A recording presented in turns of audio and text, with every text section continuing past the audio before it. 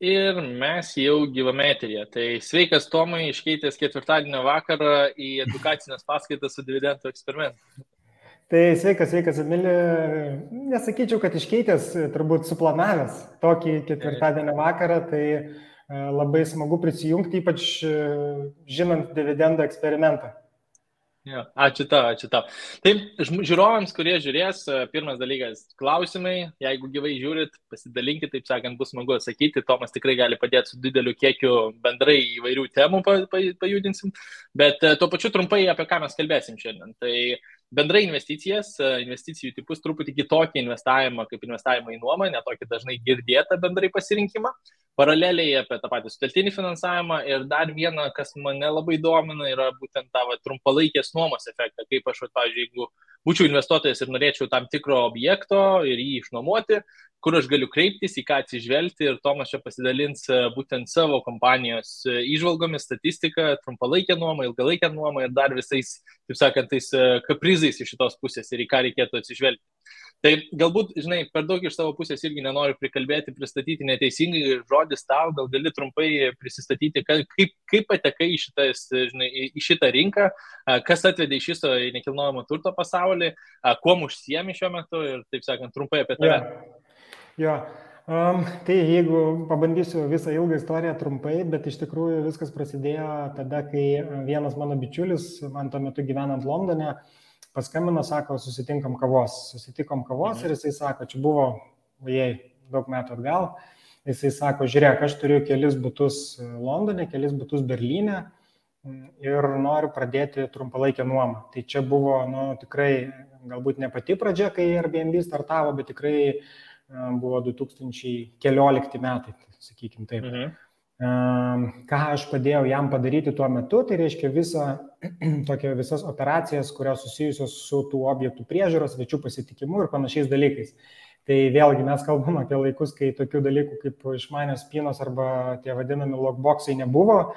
Kiekvieną svečią reikdavo pasitikti gyvai, su kiekvienu susiderinti, kada jie atvažiuoja, ar jų lėktuvas vėluoja, kaip jie nusigaus iš oro uosto ir panašiai. Tai tokia buvo pradžia, tada aš paraleliai panašiu metu Lietuvoje kažkaip ryžausi investuoti į nekilnojamą turtą ir pirmasis mano pirkinys buvo loftas. Tai vėlgi mes kalbam turbūt ne 10, bet kokius 8-7 metus atgal. Tai drąsu, vienas vystytojas pakalbino mane, kaip tuo metu jau besidominti nekilnojamų turtų ir turėdamas tokias labai nelikvidžias patalpas Vilniaus Naujamiestyje, sako, ką daryti. Sakau, aš tai daryčiau loftus. Jisai sako, kaip tie loftai turėtų atrodyti. Tai aš papasakau, kaip aš įsivaizduoju, kad loftai turėtų atrodyti. Tai jie mane pasikvietė po 2 savaičių, ištiesė ant stalo tokį didžiulį atspausdintą brėžinį. Sako, žiūrėk, ar gerai. Aš pagūščiau pečiai, sakau, turbūt gerai. Tai taip atsirado prieš tikrai daug metų Vilniaus Naujamiestyje, Vytenio gatvėje, toks nedidelis 9 loftų projektas. Ir tai buvo turbūt, galima sakyti, pirmoji mano investicija į nekilnojamą turtą. Aš jį pradžiai nuomojau ilgalaikį nuomai, bet po to, turėdamas patirtį, būtent minėtam Londone su trumpalaikė nuoma, pradėjau jį nuomoti trumpalaikį nuomai, tada pradėjau galvoti, kad kaip pradėti administruoti daugiau turto ir per tos metus kažkaip visą tą laiką, nors buvau įsitraukęs į keletą skirtingų verslų, bet iš esmės trumpalaikė nuoma visą laiką buvo, kaip pasakyti, mano gyvenime ir buvo mano verslas, kurį iki šiol vystau. Super, tai aš dabar, jeigu neklystu, čia Vytenio gatvėje tas ant pačio kampo, ant sankryžos, ar tas didesnis pastatas truputį vėliau, kur ten 4 aukšte, man rodos, jeigu neklystu, visas krūva apartamentų bendrai paėmus, nes aš nesenai ten jų tiek yra, bet iš esmės čia yra Vytenio gatvė, kampas su Ševčenkos, taip galima sakyti, kampinis pastatas, tik tai truputį atokiau negu tas kampas. Aš teko matyti, aš nuomausi realiai kitoj gatvės pusė. Ten loftų, taip sakant, dabar jau, žinai, jeigu pažiūrėtum prieš kokį 10 metų, tai spėtų visiškai kitaip atrodyti, bet dabar tai ten labai išpopuliarėjo tas pasirinkimas.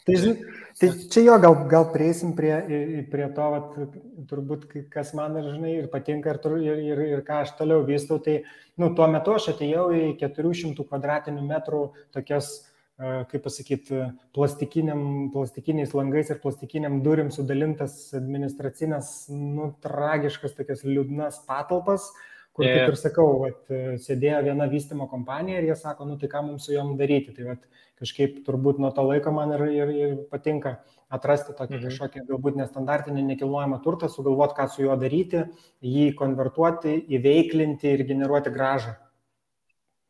Super, žinai, čia toks loftų tas pasirinkimas, aš dabar, į skaičius nešoksim, bet pasidalinkite gal truputį daugiau, nes vis tiek šiuo metu tavo pagrindinė veikla tai su Houseys.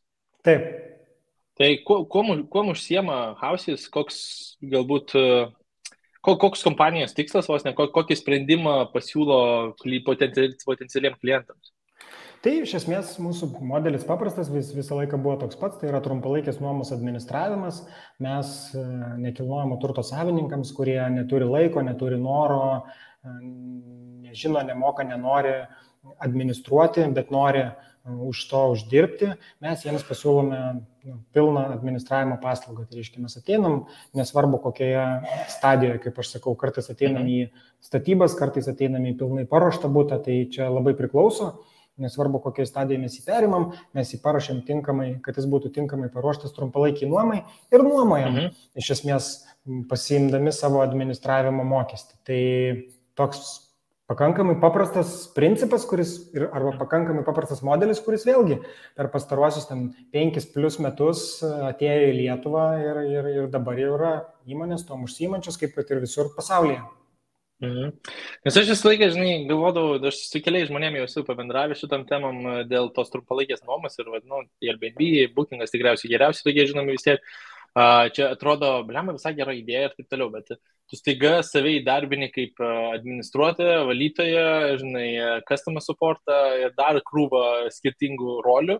Ir atrodo, laiko sąnaudos įsivertinus, ar tikrai čia taip verta, o galbūt reikėtų pasižiūrėti alternatyvų. Tai, žinai, kai viskas supakuota tau ir sako, žiūrėk, tiesiog turi nekilnojamą turtą, ateini su kapitalu, ačiū visą gerą, mes viskom pasirūpinsim, man rodos, toks labai efektyvus sprendimas. Taip.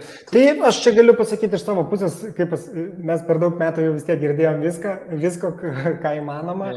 Tai ir kartais, čia neseniai visai susirašinėjau su kažkuo ir sako, ten tie mokesčiai yra, milžiniški, bet sakau, tai kodėl taip žiūrėti? Reiktų žiūrėti, ta prasme, ar tu gali padaryti, vis tiek visi mes skaičiuojame, kažkas investuoja į nekilnojamą turtą ir žiūri, kiek tas turtas generuos.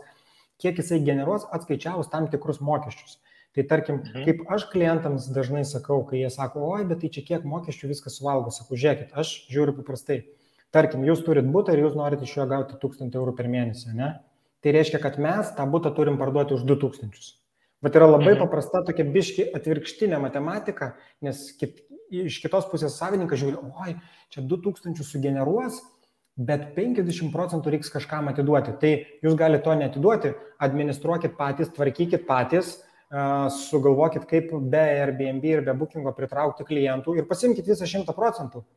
Arba pasiskaičiuokit ir jeigu jums, nežinau kaip pavadinti, business cases veikia su samdomo administratoriumi ir jums ta trumpalaikė nuoma atrodo, kad generuos, tarkim, patrauklės, tinkamas, logiškas arba didesnės negu ilgalaikė nuoma pajamas, tada darykit šitą variantą.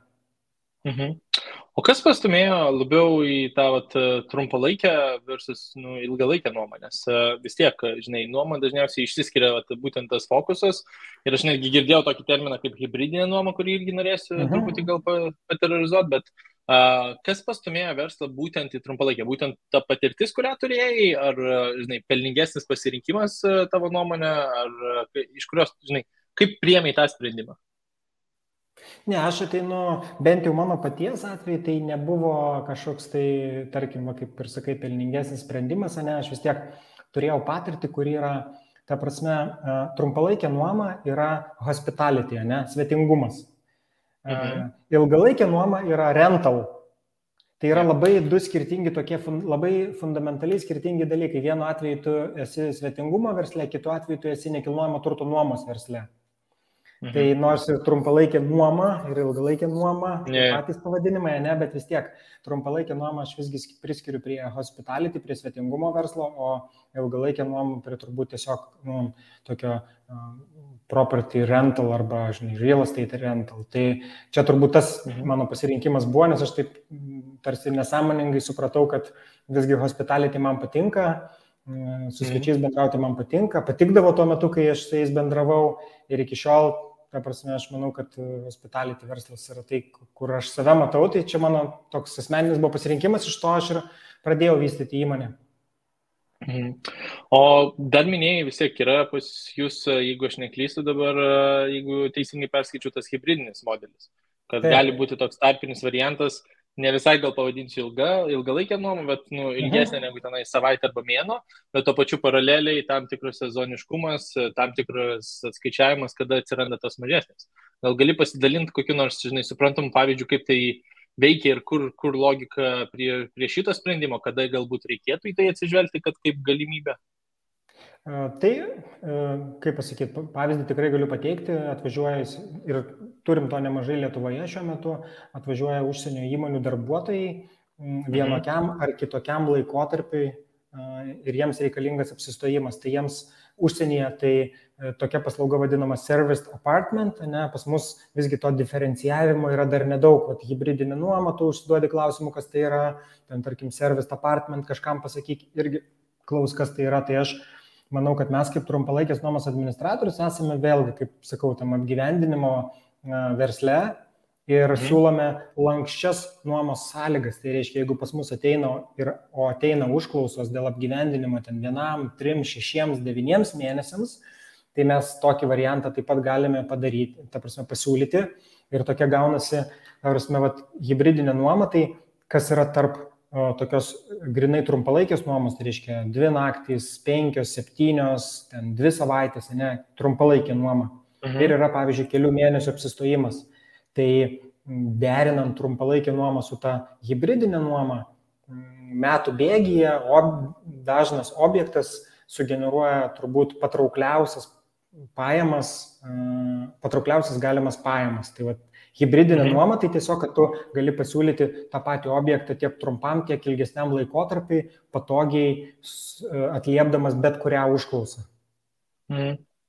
Aš galvoju, čia toks puikus modelis su kokiais studentais, kur ten atvaro, pavyzdžiui, ten rugsėjais ir iki vasaros, žiemos sezonų, kur tikriausiai trumpalaikė truputį yra vis tiek nusilpus, gal sakykime, paklausa, nes ne visi keliauja, ir tada persimetusi trumpalaikė vasaros sezonų, tai čia toks perfect scenarijus, užimtumas. Labai geras pavyzdys, mes tokių pavyzdžių turėjom tiek Lietuvoje, tiek, tarkim, Latvijoje, Rygoje, kur peržiūrėjus, tarkim, metų objektų užimtumą, pajamas, išlaidas, matom, kad, tarkim, ne sezono laikotarpiu apsimoka išnuomoti, tarkim, studentams, tai buvo objektai išnuomoti ir studentams, ir dėstytojams, kas buvo labai toks įdomus pastebėjimas, ne, kad reiškia ir studentai tam laikotarpiu išsinuomo ir dėstytojai, nes iš esmės tai ir tie kažkokį laikotarpį būna tenais toje vietoje, o kitą laikotarpį turbūt būna kažkur kitur.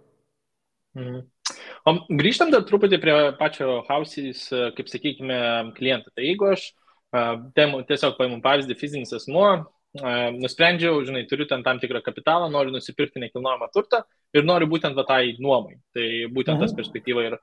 Tai aš šitoje vietoje, nesvarbu, ar tai yra statybų metu, ar ten jau pastatytas, arba galbūt ten kažkada buvo ilgalaikė nuoma, dabar norėčiau pasibandyti trumpalaikę, aš šitoje vietoje ateinu į kompaniją, užklausą, noriu, taip sakant, pasibandyti ir prasideda komunikacija, nėra skirtumo, ar, taip sakant, fizinis asmuo, ar juridinis asmuo ateina, taip sakant, ar tai yra didelis kiekis apartamentų, aš galėčiau nuo vieno objekto atkeliauti. Taip, tai didelio skirtumo tikrai, arba apskritai galbūt skirtumo nėra, kadangi koks yra skirtumas? Skirtumas yra jau tik tais pačiam savininkui, ar tai yra fizinis ar juridinis asmuo, kaip tos pajamos apmokestinamos ir panašiai, bet iš esmės mums skirtumo, kieno objektą fizinio ar juridinio asmens administruoti nėra, koks tai kiekis objektų, vėlgi tai kažkokio didelio skirtumo nėra, kažkas turi 1, kažkas turi 3, kažkas turi 5, Tai iš esmės mes pagrindė į tokius orientuojamės, taip esam turėję gerų tikrai pavyzdžių su didesniais objektais, kai kuriuos tik konsultavome, tarkim, nes jie kreipėsi, norėjo pasikonsultuoti, kai kuriuos ir administravome, tai tokius nedidelius apartamentų viešbučius. Nu, super. Dabar paėmus, žinai, galbūt truputį istorijos. Tas modelis tikriausiai neegzistuoja taip ilgai, paimam tokią paskutinę gal krizinį laikotarpį, mini tokį krizinį pandemijos laikotarpį. Kaip pasijautė būtent tokio verslo tipui, tavo trumpalaikė nuoma, kur turėjom labai didelį, žinai, tikriausiai nulį turizmo vienu metu, arba labai sumažėjusi turizmą, ir po to žiaurų šuolį į nekilnojamo turto kainomis. Kaip nuoma sureagavo, ar taip sakant, vis tiek kažkokia duobė buvo, bet kaip atsistatymas tas atsivaizdavo, ar sekė iš paskui, žinai, nekilnojamo turto kainą? Tai žinai, turbūt, jeigu taip paprastai ir atvirai, tai atrodė, kad bus viso gero, bet pradžioje atrodė, kad bus viso gero visam pasauliui, po to, kai supratom, kad gal čia kažkaip viskas pavyks išlaviruoti, tada jau atrodė, kad jau kam, bet viešbučiams ir trumpalaikiai nuomai tai tikrai bus viso gero. Tai atsimenu, aš kokiais gal 21 metais žiūrėjau 20 metų skaičius, kada viskas ir įvyko, tai galiu pasakyti, kad įdomus pastebėjimas, kad 20 metų balandis buvo vienintelė tokia jau, jeigu čartą visų metų žiūrint, tai kai viskas nukrito, ten pajamos ir užimtumas, buvo praktiškai nukritę iki dugno, viskas nuo 20 metų balandžio, kai pradėjo viskas vėl po truputį kilti, taip ir kilo. Tai vėlgi, mes jo tikrai daug ką turėjom padaryti, pagalvoti ir prisitaikyti, siūlėm ir tam vadinamam karantinavimuisi, ką jau visi pamiršom, skirtus būstus ir ten, nežinau, kalbėjom, bendravom daug su komanda, kadangi vis tiek tai buvo visiems didžiulis išgąstis. Darėm webinarus kažkokius, stengdamiesi padėti apskritai industrijai, kitiems nuomotojams ir tuo užsiimantiems. Ir kažkaip, tiesą sakant, išgyvenom. Tai nebuvo taip blogai, kaip galėjo atrodyti. Aišku, užtruko gerus turbūt 2 metus, kol pradėjom bent kalbėti, nes šių metų pradžioje, tai kad čia 22 metų pradžioje, pradėjom kalbėti jau taip nedrąsiai lyginti, tai kaipgi mes čia atrodom, lyginant su 19 metais, kas buvo vis tiek tokie pikiniai metai turbūt visiems. Tai praktiškai porą metų užtruko, daugiau net negu porą metų, jeigu nuo 19 metų žiūrėti, kol viskas atsistatė. Bet šiaip išgyvenom, tas turbūt svarbiausia. O logiška sakyti, kad, žinai, čia tikriausiai tas sprendimas tikrai teisingas, bet nekilnojamo turto kainoms augant, tai nuoma privalomai anksčiau ir vėliau seks iš paskos. Nebūtinai. Manau, kad nebūtinai. Tikrai susidarė, bent jau jeigu kalbam dabar apie Vilniaus nekilnojamo turto rinką, tai tikrai susidarė buvo skirtingi pasauliniai įvykiai ir skirtingos susidariusios situacijos įtakojusios visgi būtent nuomos kainų kilimą. Nes jeigu kyla nekilnojamo turto apskritai kainos, bent jau aš būčiau turbūt toje pusėje, kur sakyčiau, kad nuomos kainos nebūtinai turi kilti, nes jeigu kyla nekilnojamo turto kainos, tai, nežinau, žmonės galbūt toleruoja mažesnę grąžą, bet moka didesnės sumas už nekilnojamą į turtą, bet nuomos kainos nebūtinai kyla. Kas dabar nutiko, tai nuomos kainos kilo tikrai, manau, visiškai arba labai mažai susijusios, tai buvo susijęs su nekilnojamo turto pardavimo įsigijimo kainom. Buvo visiškai kiti dalykai, ta prasme, kaip minimum, jeigu kalbam apie šiuos metus, tai aš manau, kad ir prieš tai buvusi laikotarpį, bet ypač apie šios metus, tai aš manau, kad karas ir visa ta susidariusi krizė buvo vienas iš faktorių, nors net ir prieš tai, dabar bijau sumeluoti kelintais metais, ten visi neramumai Baltarusijoje prasidėjo, tai čia buvo vienas iš tokių irgi, kaip pasakyti, impulsų nuomos kainoms kilti, dėl to, kad didelis srautas tiek įmonių, tiek žmonių kurie arba susiję su tom įmonėm, arba ten būtinai susiję, pradėjo kraustytis į Vilnių, ieškoti gyvenamojo nekilnojamo turto ir kainos pradėjo kilti. Tada šiais metais karas, labai gaila, bet irgi įtakojo kainų kilimą, nuomos kainų kilimą. Tai sakyčiau, kad tas nekilnojamo turto kainų kilimas nebūtinai tiesiogiai koreliuoja su nuomos kainų kilimu.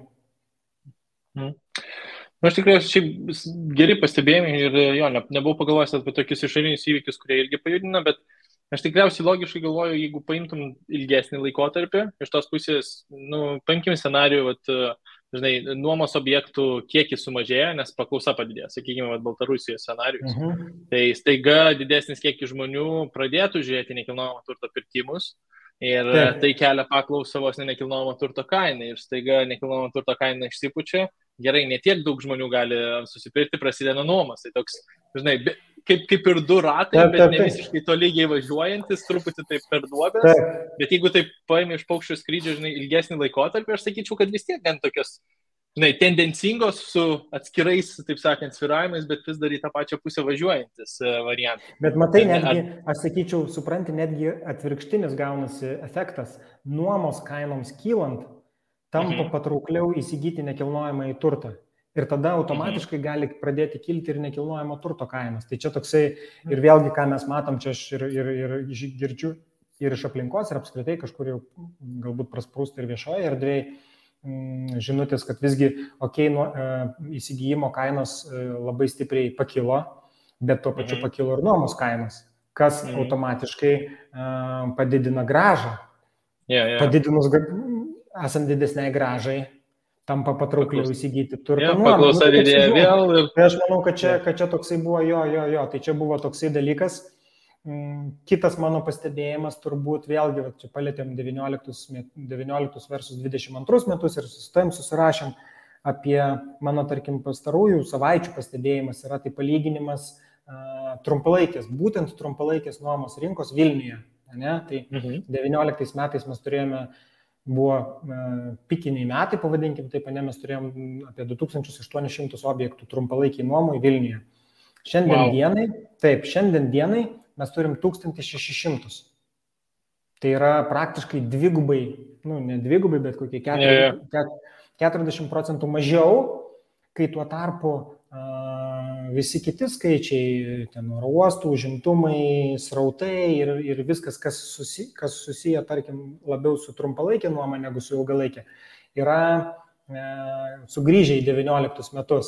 Tai aš manau, kad čia šiandien dienai trumpalaikės nuomos rinka, ypač lyginant su ilgalaikės nuomos, yra pakankamai tokioj geroj padėty.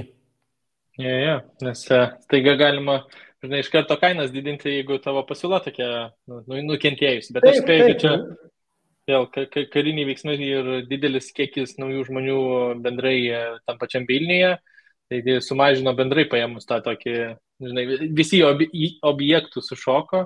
Bet žiūrėsim kaip toliau ilgoje perspektyvoje. Pajudinant dar truputį tokį kitokį investavimo būdą, nes nedaugelis dažniausiai žino ir aš kiekvieną kartą, jeigu nors kažkiek istorijose kokią nors užsimenu, visą laiką pasipila klausimai. Tas toks buy to let arba investicija į nuomą, čia įvairiai kartais vadina lietuviai ir tą vertimą tokį nebūtinai teisingą išplanuoja. Tai gal gali pasidalinti, kaip tai veikia, kaip tai atrodo, kaip pats procesas iš investavimo pusės atrodo būtent tas buy to let? Galiu drąsiai.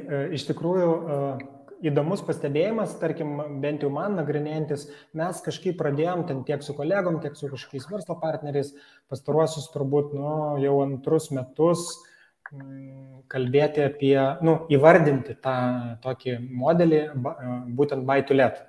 Pradėjus labiau domėtis, aš supratau, kad tas buy to let, jisai toks labai, jį netgi Wikipedija įvardina kaip British phrase, tai reiškia kaip britiška frazė. Ir iš tiesų buy to let apibūdinimas yra labai plačiai paplitęs Didžiojoje Britanijoje, kur netgi yra bankų paskolos, kurios yra buy to let. Tai yra tu kaip, pavyzdžiui, fizinis asmuo gali ateiti į banką ir sakyti, žiūrėkit, aš noriu pasiimti paskolą, bet tu imi paskolą ne asmeninio turto įsigijimui, bet turto nuomai įsigijimui. Ko pasekoje bankas visiškai kitaip vertina galimybę tiek tau suteikti paskolą, tiek tos paskolos dydį. Tai jeigu tu, tarkim, imi paskolą savo asmeniniam būstui, tai jie vertina tavo pajamas. Ne? Per mėnesį tu uždirbi tiek, ar ten per metus gali paskolos gauti tiek. Buy to let paskolos atveju jie vertina objekto nuomos pajamas, plus papildomai gali vertinti tavo paties asmeninės pajamas. Tai va čia, jeigu tokį labai fundamentalų dalyką pasižiūrėsime, kaip, pavyzdžiui, Didžioji Britanija žiūri apskritai į tą buy to let modelį ir kaip bankai žiūri į suteikiamas paskolas. Dabar, jeigu žiūrim iš, tarkim, čia labiau mūsų perspektyvos, ne, nu, tai vėlgi, tai buy to let yra tiesiog objekto įsigijimas nuomai. Labai paprastai objekto įsigijimas nuomai. Kadangi atsiranda pasiūlymų platformose investuoti į paskolas, į buy to let paskolas, tai kas atsitinka, kad, reiškia, visi investuojantis turi galimybę uždirbti ne tik iš nuomos pajamų, bet ir pardavimo atveju ir vertės prieaugio atveju jie gali uždirbti iš vertės prieaugio. Tai čia turbūt toks būtų mano buy to let to viso apibūdinimo išaiškinimas. Tai aš vis tiek, aš Houseys radau per Nord Street'o vieną projektą, kurį aš pats investavau, tas pirmasis buy to let. Tai realistiškai galbūt tada išskiriam tą pusę, žinai, nes šiaip truputį toks komplikuotas projektas, kaip atrodo, aš galėsiu nuorodą įsimesti į aprašymą visiems, kuriems sudomins, bet idėja yra gan paprasta. Fiksuota grąža, ta, taip sakant, kintamoji grąža ir dar kapitalo prieaugio grąža. Toks gaunasi investavimo būdas, kur aš galiu įdėti kokį 100 eurų, kaip pavyzdys investuotojas, gali ten 1000, 2000 investuotojai, žinai, sumesti įvairiom sumom. Aš gaunu fiksuotą grąžą, tai šitas nesikeičia, taip sakant, aš gausiu tam tikrą sumą atgal, nežinau, ten 3 metų, sakykime, paskola, nu tai tos 3 metus aš gausiu tą fiksuotą grąžą atgal, kas gali būti 3%, jeigu aš neklystu teisingai tą projektą prisimenu. Tada yra ta kintamoji, tai gal kapitalą dar paliekam vėliau, bet ta kintamoji, nuo ko priklauso būtent tas kintamasis procentas?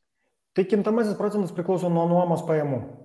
Kadangi tai yra, vėlgi, mes specializuojamės, mes kaip Houseys, kaip nuomos administratorius, specializuojamės trumpalaikį nuomą. Trumpalaikį nuomą, viskas suprantama, nuo ilgalaikės skiriasi tuo, kad nėra fiksuoto nuomos mokesčio, bet kiekvieną mėnesį surenkama suma skiriasi. Tai reiškia, dėl to yra nurodytas, nes jeigu ten, tarkim, būtų įsigytas turtas, kuris yra išnuomotas ilgalaikiai nuomai, tai tu žinotum, kad aš gaunu ten ne 3% fiksuotas, o ten 5 ar ten 6% fiksuotų metinių palūkanų, viskas.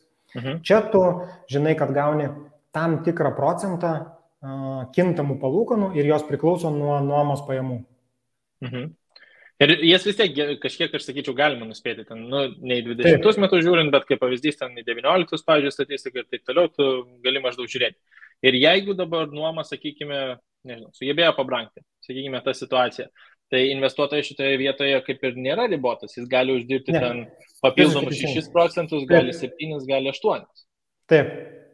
Jo, kas šiuo atveju ir vyksta, nes mūsų, vėlgi, kaip tu teisingai pastebėjai, vis tiek prognozė prieš kažką darant buvo, tai ta prognozė buvo kartu su fiksuota grąža, jinai buvo 9,47, tai šiandien dienai faktas, man atrodo, yra apie 12.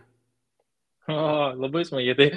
Bet dabar paimant tą blogesnį scenarijus, jis galėtų būti ir mažesnis. Jeigu nuoma, sakykime, dėl kažkokios priežasties mažėja, sakykime, visiškai kažkokie kritiniai, žinai, nežinau, pandemijos, ten, nežinau, kelintoji jau banga, žmonės jau pamiršo apskritai apie pandemiją, bet paimkim tą tokį kritinį force majeure, yra scenarijus, kad nuoma tiesiog, jeigu jos nėra, tai žmogus tada sėdi ant fikso, nu ir ant kažkokio mažesnių pajamų kiekio bendrai tuo laikotarpiu. Teisingai? Taip. Nu, bet jau čia toks, aš sakyčiau, scenarius turbūt C. Jo, čia labai... Kurį mes beje esam, šiaip juokas juokais, kurį mes esam apgalvoję, nes iš esmės yra, tai pasakysiu, kodėl yra 3 scenarijai. Scenarius A yra trumpalaikė nuoma vyksta gerai. Tai šiuo metu yra trumpalaikė nuoma vyksta labai gerai, ne? Tada scenarius B yra trumpalaikė nuoma vyksta, bet sudėtingai. Ne? Nu, tai reiškia, mes ją vykdom, bet jinai, ta prasme, tarkim, nepasiekė ten to mūsų planuoto, pavyzdžiui, 9,4 ar panašaus kažkokio skaičiaus.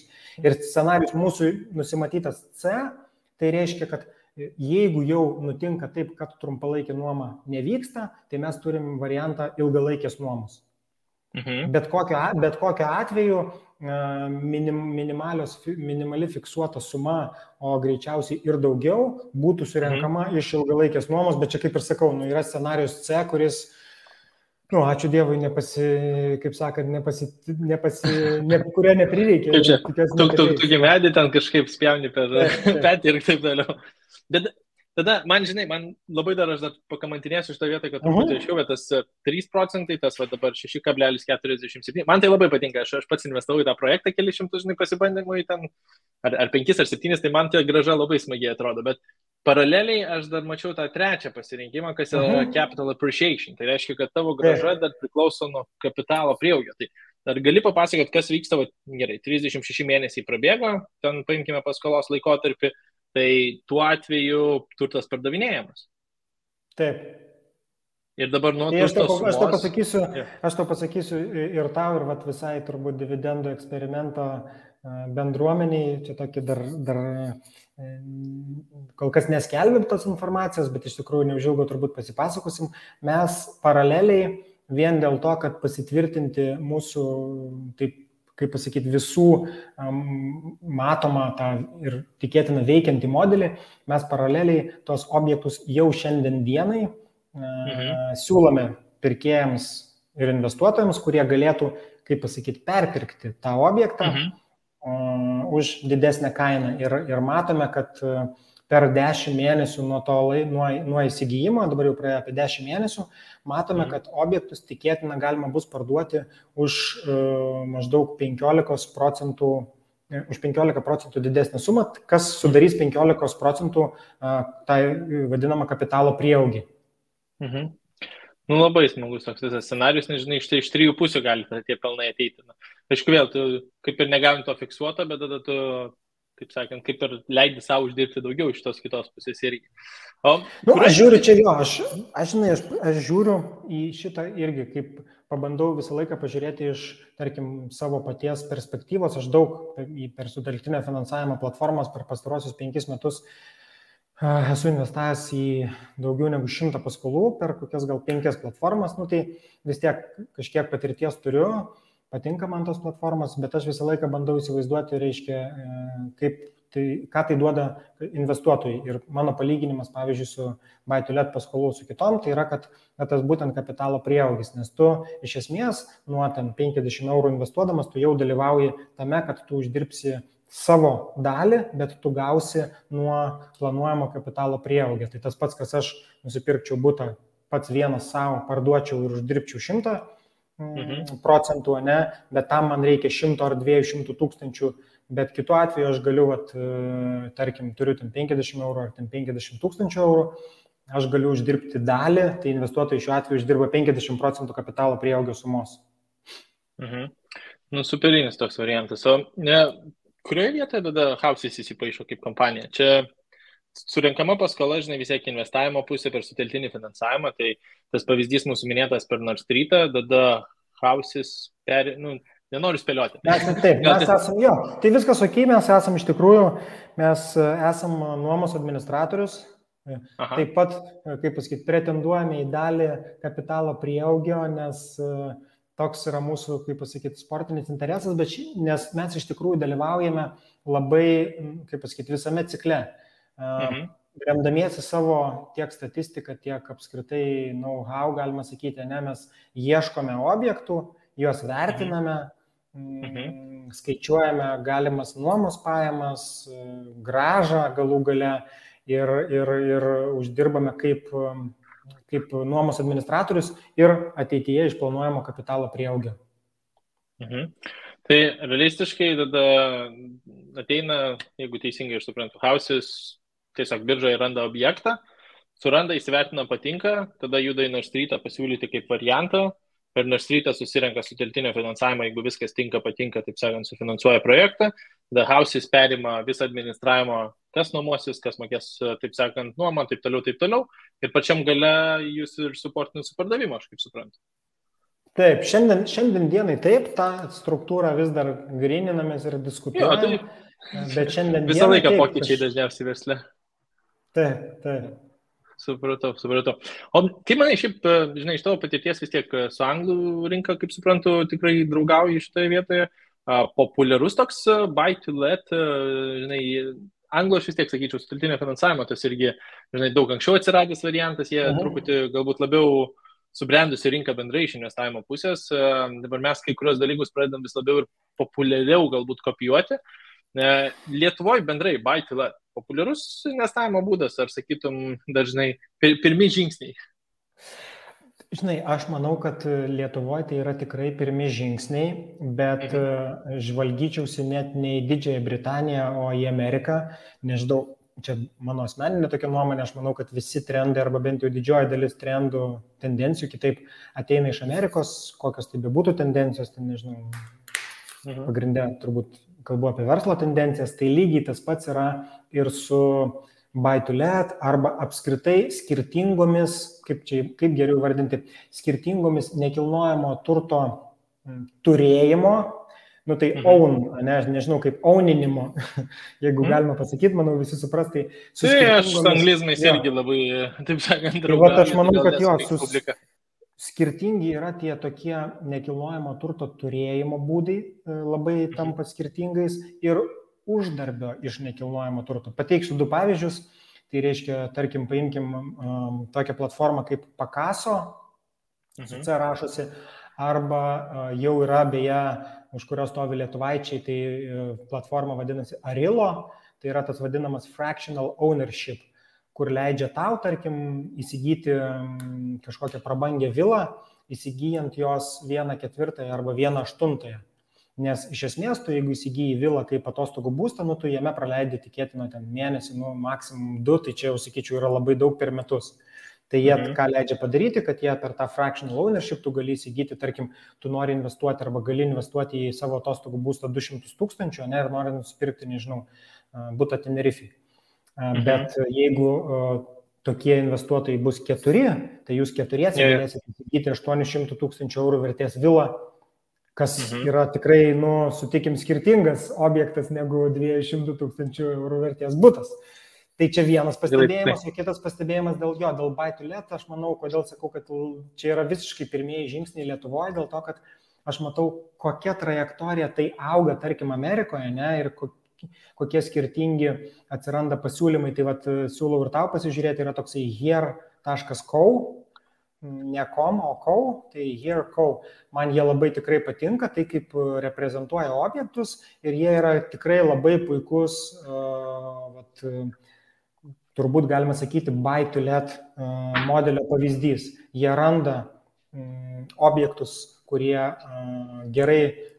jų manimų gerai performance trumpalaikės nuomos rinkoje, paruošia visą pasiūlymą, pateikia tai savo auditorijai, investuotojams, investuotojai investuoja į tos objektus ir žodžiu, tada platforma apsiima viską daryti, tai yra administruoti ir mokėti investuotojams grąžą. Labai, taip. Ateity šviesi, taip. Taip, sakyčiau, žinau, kad matant, kokiam tai yra, dar kokia pradžia tai yra Amerikoje, aš manau, kad mes esam tikrai, respektas, esam labai netoli jų su tuo, kad jau turime tokių pasiūlymų, kaip kad buy to let online platformose, leidžiančiose tam tikram kiekiu žmonių, turint nesvarbu kokį kiekį pinigų, dalyvauti tuose projektuose.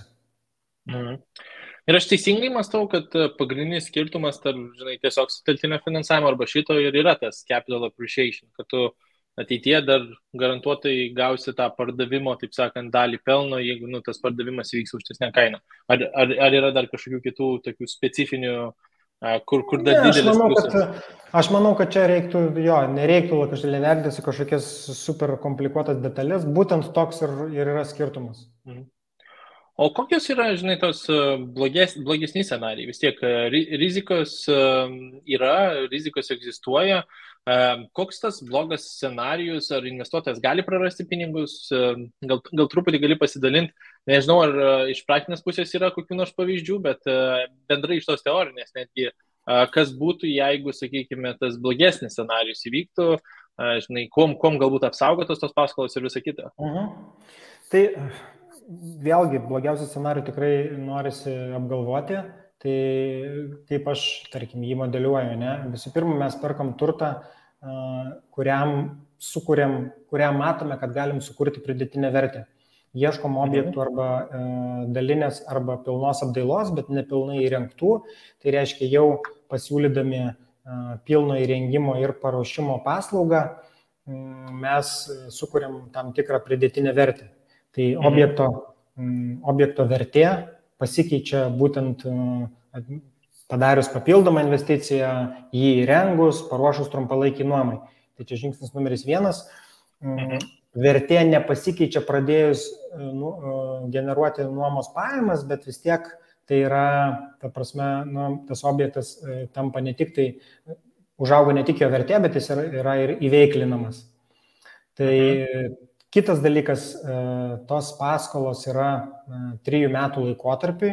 Tai reiškia, kad mes, kaip ir kalbėjome, dabar jeigu generuojam virš 10% metinių palūkanų, tai per metus mes investuotams sugeneruosim apie 30%.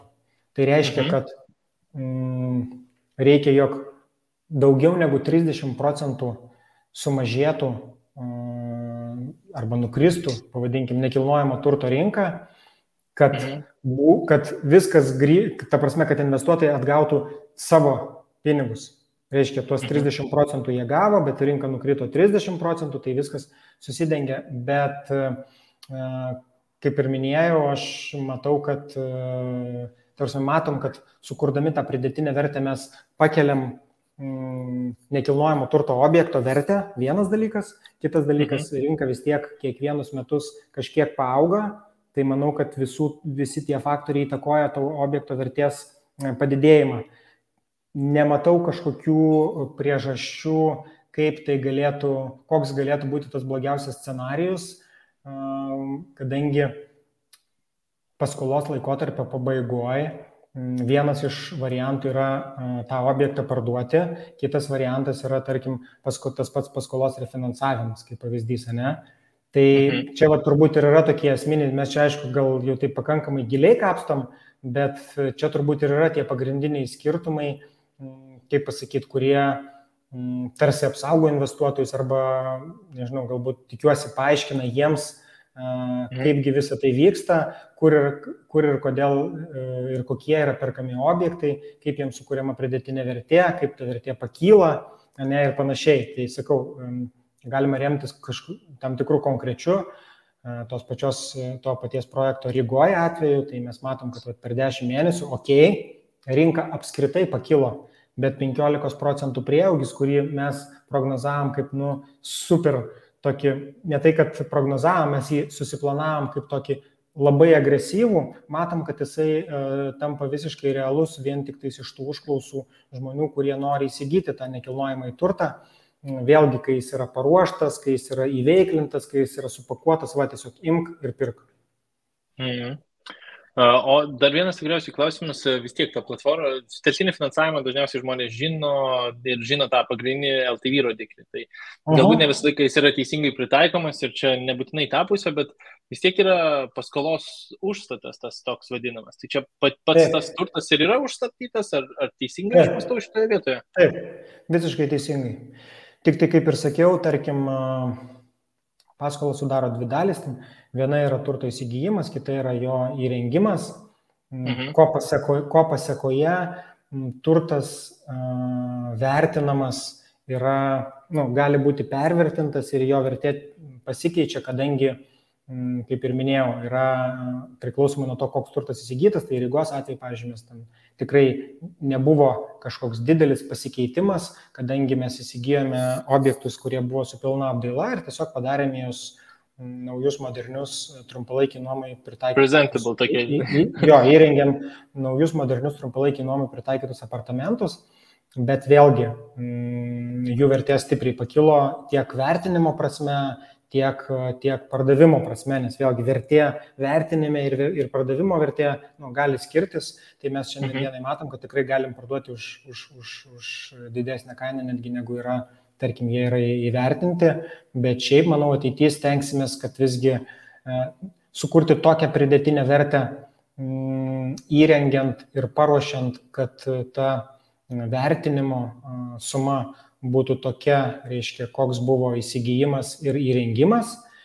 Ir tikrai labai tikiuosi, čia jeigu taip globaliau pažiūrėjus, labai tikiuosi, kad ir pas mus ateis ta tendencija, kai objektai yra vertinami nebūtinai tik pagal tai, kiek juos įvertina, tarkim, nekilnojamo turto vertintoja ar vertintojas, bet ir pagal tai, kokias pajamas jie generuoja.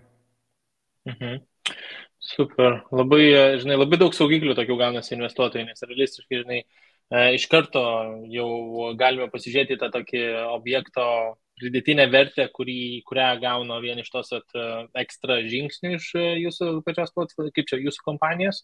O po to, nekilnojamas turtas dažniausiai, ta kaina trumpoje perspektyvoje svyruoja, jeigu žiūrime ilgesnį laikotarpį, pagrindinės krizės 3 metų neišlaukia, tai čia lyginami toks saugesnis pasirinkimas, o dar kai ir užstatas yra, tai vienas tas saugiklis man, pavyzdžiui, refinansavimas net nebuvo šovęs į galvą, bet realistiškai tikriausiai būtų vienas toks pirmųjų išnaudojamų, netgi prie žengiant kažkokius labiau ten kritinius scenarius.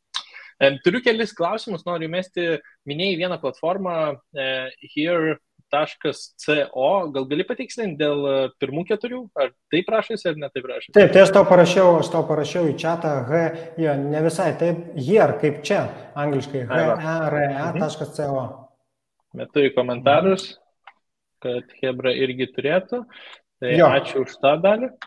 Ir tada dar atsakysiu irgi į Mindaugo klausimą, tai tiems, kurie žiūrit per podcastus, tai praleidau pradžią, kalbate apie konkrečią P2P platformą, tai kalbam apie North Street'o platformą ir Houseys kaip administratorius, tai pažiūrėkit pradžią, manau, rekomenduoju peržiūrėti tiesiog, ką jau aptarėm bendrai paėmus, bet vienus iš projektų, kuris buvo paleistas, aš sakyčiau, 10 mėnesių atgal, 10-11 mėnesių kažkur tai praėjo.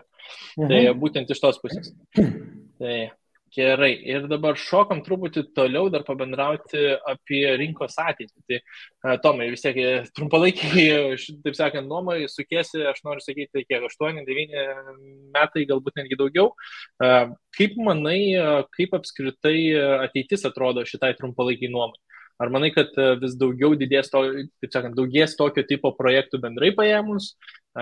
Gal turi tokių įžvalgų į šitą pusę labiau tai tą buy-to-let modelį ir ką manai apie jį, tas rinkos tendencijas, kurias galbūt numanai iš savo pusės?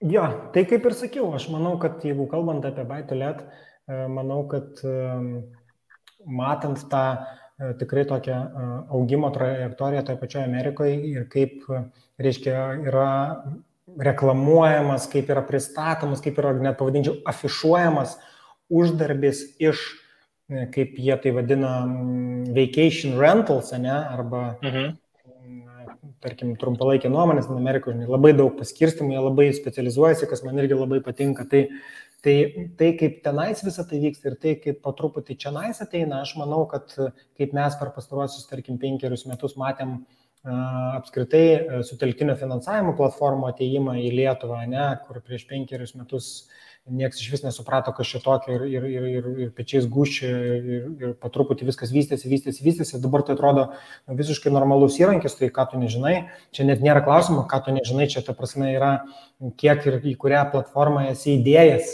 Ta prasme, turbūt tai labiau pokalbis vyksta tų, kas yra vienaip ar kitaip su to susiję. Tai aš manau, kad aš tą patį galvoju apie tuos pačius buy-to-let arba uždarbį iš nuomos, tik tai, kad tas uždarbis iš nuomos vėlgi, jeigu anksčiau tai buvo, kad arba tu gali nusipirkti butą nuomai arba ne, tai dabar tu gali tame dalyvauti įdėdamas tam 50 eurų ir daugiau, kad ir toj pačioj North Street platformai. Tai aš manau, kad tas turėtų labai stipriai augti, netgi sakyčiau, išbūminti dėl to, kad, o kodėlgi ne? Tai reiškia, sutelktinio finansavimo platformos ką padarė, tai jos padarė ir vis dar tebedaro didžiulį darbą, tai jos edukuoja žmonės apie apskritai apie tai, kas tai yra ir kad investuokite į paskolas arba ten nelaikykit pinigų koinį ir panašiai. Tai čia dabar tiesiog, kad prasiplečia tas diapazonas, man kas labai patinka, kad žmonės tada gali uždirbti iš trumpalaikės nuomos tame dalyvaudami. Mes kaip administratorius matom, kad platformos kaip įrankiai yra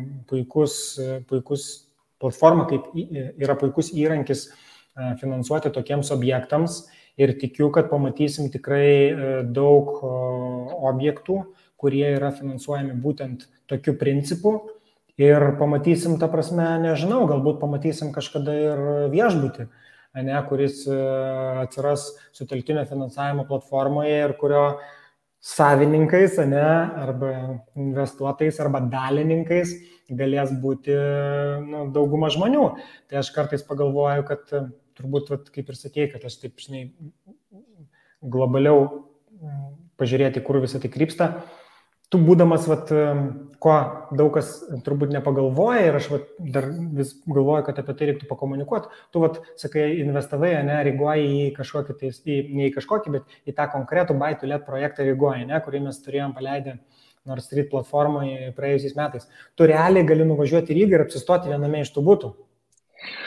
Tai, supranti, ta prasme, tai yra, ir aš manau, čia yra tokie, kaip aš vadinu, softiniai dalykai, bet jie vis labiau ateis į tokie, jie vis labiau ateis į madą ir apskritai tokį kasdieninį mūsų, kaip pasakyti, galima sakyti, netgi bendravimą. Patiko vienam webinare, berods praėjusią savaitę išgirsta mintis, kad investavimas yra kaip asmeninė higiena. Man žiauriai patiko ir aš tą pasiėmiau pats savo, nes tikrai galvoju, kad jeigu į tai žiūrėti kaip į asmeninę higieną, tai ta prasme, kaip kad pats turi prisižiūrėti arba išsivalyti dantis, tai jeigu dar taip pat pradėsi kreipti dėmesį į investavimą, o jeigu dar tai perduosi jaunai kartai, tai man atrodo, kad tikrai labai neilgam laikotarpiai pamatysim, kaip tai pasikeitė. O tai, žiūrint į tą tendenciją, kad tas projektų kiekis tikėtinai didės, manai, kad vis daugiau ir daugiau sutelktinio finansavimo platformų į tą pačią, kaip čia, valtį sušoks, ar manai, kad kažkurios specializuosis būtent į tą pusę, ar manai tokį mišrų variantą ir turėsime? Žinok, negaliu atsakyti, negaliu atsakyti iš platformos pusės, kokios yra jų mintis arba strategijos. Manau, kad turėsim visko. Reiks Nord Streetą paterorizuoti. Kad prisipažintų, ne? Kokios strategijas į ateitį? Aš kiek stebiu Europą, esu per kelias platformas investavęs, tiesiog, kad pasibandyti, bet taip labai kažkaip nestengiuosi neapsikrauti, nes tam po to daugiau priežiūros negu kad naudos. Bet iš tikrųjų yra buvę, dabar kažkaip gal mažiau tų vadinamų buy to let paskolų, bet nėra buvę, bent jau aš nemačiau, kad būtų platforma, kuri būtent tame specializuojasi. Yra buvę tiesiog sutelktinio finansavimo platformose, kad dalis paskolų yra buy to let. Man atrodo, jeigu neklystu, Houseys tokia platforma yra turėjusi ir dar lyg ir keletą esu šiaip matęs. Tai manau, kad jeigu tas modelis veikia, o matom, kad jisai veikia, kapitalo pritraukimo būdai per pastarosius keletą metų tikrai labai pasikeitė. Tai vėlgi žiūrint ir iš nekilnojamo turto vystytojų pusės, ir iš nekilnojamo turto, administratorių pusės, iš savininkų pusės. Tai aš manau, kad platformos šioje vietoje tikrai turi galimybę tą įrankį vystyti ir jį vystyti stipriai. O dabar vis tiek praėjo, aš noriu sakyti, 10 mėnesių nuo pradžios, minėjai, kad rezultatai džiugina ten 12%, mane irgi džiugina kaip investuotoja. Gal yra planų, taip sakant, didesniam kiekiui, nes aš kiek žinau, Nord Street čia buvo vienas toks projektas, gal ateityje arba artimoje ateityje galime pamatyti dar, ar turi kažką, kom gali pasidalinti šioje vietoje? Tai vėlgi, čia žinai, kaip su pirmo projekto sėkme, dar taip dalinamės, kaip pasakyti, kukliai, nes kol kas yra nuomos grąža, kuri tikrai viršė prognozę, bet dar norim padaryti ir pardavimą, kad jau būtų visas ciklas, kaip pasakyti, užbaigtas. Iš tiesų labai intensyviai pastaruoju metu žiūrinėjame vieną projektą Vilniuje, labai išskirtiniai ir tikrai įspūdingoj vietoj, bet dar negaliu papasakoti kažkokių tikslesnių detalių, bet jeigu jūs žiūrite šitą video jau kitą dieną, tai vėliau negu, kas šiandien spalio 20, tai vėliau negu spalio 20, tai tikėtina, kad spalio 21 dieną Nord Street platformoje jau galėsite jį rasti. Čia super, tai aš gal tada Tomai paprašysiu, jeigu patvirtinsi, kad iš tiesų išeina, brūkštel man žinutę, aš įmesiu iš karto hebrai komentarus, tai tie, kurie klausysit, gausit iš karto nuorodą, kas per projektas. O dėl vietos aš tave dar paterrorizuosiu po to offline, arba rytoj tikrinsiu. O galbūt tada grįžtam prie tokio bazinio dalyko, nes vis tiek investavime aš labai tokio tikiu paprastu, žinai, įsivertinai riziką, įsivertinai grąžą, patiko, supranti, ką investuoji, labai svarbus akcentas. Ir vėl viską, ką mes aptarėm, nėra nei finansinis patarimas, čia edukacinės sritis, taip sakant, būtent į tą pusę.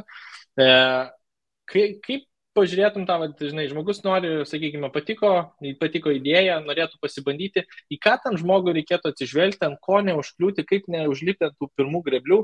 Gal galėtum, ne rekomendacija, bet pasižvalgyti įžvalgomis, į ką reikėtų galbūt papildomai atsižvelgti pačioje pradžioje, kai mes žengiam pirmus žingsnius būtent šitame projekte, tokio tipo investavimo, tas buy to let pasirinkimus. Taip, tai aš manau, kad ar tai būtų buy to let, ar tai būtų bet koks kitas projektas, ar tai nesvarbu, praktiškai nesvarbu. Kaip ir minėjau, kadangi platformos, aš nežinau, kitos, turbūt gal dar nuo mažiau, bet man atrodo, dauguma nuo 50 eurų leidžia investuoti, ne? Tai ta prasme, man atrodo, čia yra tiesiog fantastiškas įrankis, ką patarčiau, arba pavyzdžiui, ką aš pats darau, aš dažnai į paskolas investuoju nebūtinai dėl to, kad ten kažkaip man tie skaičiai patinka, ne? Man įdomu, pavyzdžiui, pažiūrėti, kaip seksis tam vienam ar kitam nekilnojamo turto objektui. Vilniuje, ar tai būtų Vilnius, ar tai būtų Ryga, ar tai būtų kažkokie, nežinau, ten kitos šalis, Portugalija, Ispanija, ta pati, ne? Man įdomu ir aš galiu praktiškai, sėdėdamas namuose ant fotelio vakare pasižiūrėti kažkokį naują atsiradusi projektą, kad ir toj pačioj Nord Street platformai, kas man patinka, jie, kad turi Ispanijos rinką, ne, aš galiu pasižiūrėti, kažkas vysto vilas Ispanijoje, galime investuoti į projektą vilų Ispanijoje. Man tiesiog įdomu pasižiūrėti, kaip tas projektas vystosi. Kažkas, kas tik tais pradeda, tai gali tiesiog, manau, kad pasibandyti, pasižiūrėti, patiks, nepatiks, kaip seksis, ar viskas ok, ar bus kažkokių iššūkių, ta prasme, tai man atrodo, kad tai yra neįkainojamos pamokos ir jos tikrai nėra brangios. Super. Tai klausyk, paskutinis toks klausimas, jeigu publika, sakykime, žiūrėjo įrašą ir kažkokių specifinių klausimų turi, patiko verslo modelis, kokius sprendimus pats Houseys siūlo, norėtų sužinoti apie individualius projektus galbūt ateityje, nes žinau, kad naujienraščius irgi darot. Kur tave lengviausia rasti, kaip su tavim susisiekti? Nes žinau, kad ir YouTube'ai kažkada esi buvęs su visų kanalų, galbūt dar atgaivinsi. Galbūt šitoje vietoje yra, nežinau, sėdi LinkedIn'e, sėdi Instagram'oje, geriausiai e-mailą naudoti ar pagrindinį puslapį. Pasidalink, aš viską aprašymą irgi mėsiu. Jo. Nėra šiaip didelio skirtumo iš tikrųjų, tai kažkokios užklausos. Tikrai gali dalintis mano e-mailu, tomas@houseys.com, tai jis toks turbūt ne per daug slaptas. Jeigu man parašysit per Facebooką ar per Instagramą, tai tikrai irgi pamatysiu ir galėsim pabendrauti. Šiaip iš tikrųjų tikrai daug sulaukiu, kadangi nemažai komunikuoju, tai daug sulaukiu įvairiausių užklausų. Kažkas nori įsigyti, kažkas nori atiduoti administruoti, kažkas nori tiesiog pasitarti. Ta prasme, tikrai pačių įvairiausių, kažkas atsiunčia tokį dydžio Excelį, kur ten sudėti krūvą objektų ir ten su krūva paskaičiavimų, kur aš galvoju, wow, kaip žmonės ruošiasi, pavyzdžiui, ne, tai tos užklausos pačios įvairiausios, kažkas ten atsiunčia tiesiog buto nuotraukas ir sako, ką galvojate. Tai čia tokie labai tikrai, turbūt gal sukonkretinant, tai pasakysiu taip, jeigu planuojate įsigyti būstą nuomai, ar tai būtų Vilnius, ar tai būtų Ryga, ar tai būtų Lietuvos pajūris, ar tai dar kažkur, jeigu domina trumpalaikės nuomos administravimas, tai čia turbūt tokie du pagrindiniai topikai, kuriais tikrai galiu patarti ir pasidalinti informaciją. Super. Tai ačiū tau, kad iškeitei ketvirtadienio vakarą į tokį, interviu pobūdžio kamantinėjimą iš Emilio pusės. O šiaip, jeigu publika pasidalinsit klausimais, dar kažką, vis tiek užduosit po mūsų video, tai tikrai, kaip sakant, grįžkim už kokios savaitės atsakyti. Arba Tomas, kaip jau pasidalino savo e-mailas, viską į aprašymą sudėsiu, tai galėsite brūkštelti ir jam tiesiog. Tai ačiū tau tuomet ir atsisveikinu. Ačiū tau, Emili, buvo smagu, tai visiems linkėjimai.